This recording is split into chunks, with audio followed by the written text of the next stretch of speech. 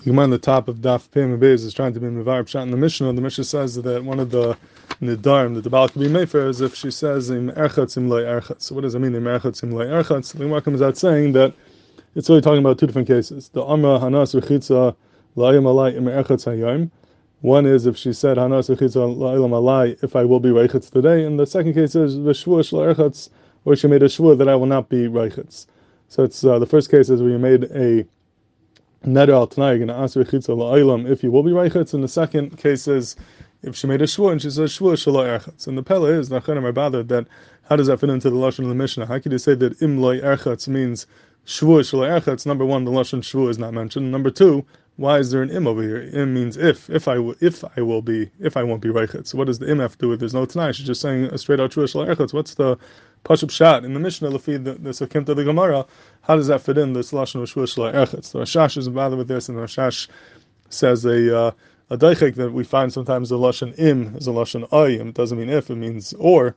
So it's really the Mishnah is saying she said hanət rachitza la im Airchats, or in other cases loy Airchats. Definitely not the Pashas HaMishnah, but that's what the Rashash says. But there's a peldik pshat over here from the Karban Asano. The Karban Asano says that the lashon im over here, im lo Airchats, shouldn't be read im with a chirik, but rather should be read with a kubutz. And you read it lo Airchats, because he says we find that the lashon shvua in Aramis is a lashon of aimi. Aimi means to make a shvua, like the targum of Vayishava is aimi, aleph vav mem yud. So we see that aimi is a lashon of a shvua, and therefore you could say that when it says im lo Airchats, you don't read it im lo Airchats, but you really read it lo Airchats. It's a lashon of umi, lashon of a shvua, and then the Mishnah fits in beautifully. The Mishnah is saying hanət rachitza la im Airchats. That's one case, and then another case is lo Airchats. I'm making the shvua shel Airchats, and the Mishnah is not mentioning im. It's not mentioning if. It is mentioning the shvua, and everything is miyushel with this pshat, very chiddushik of pshat. But that's his being in the Mishnah that im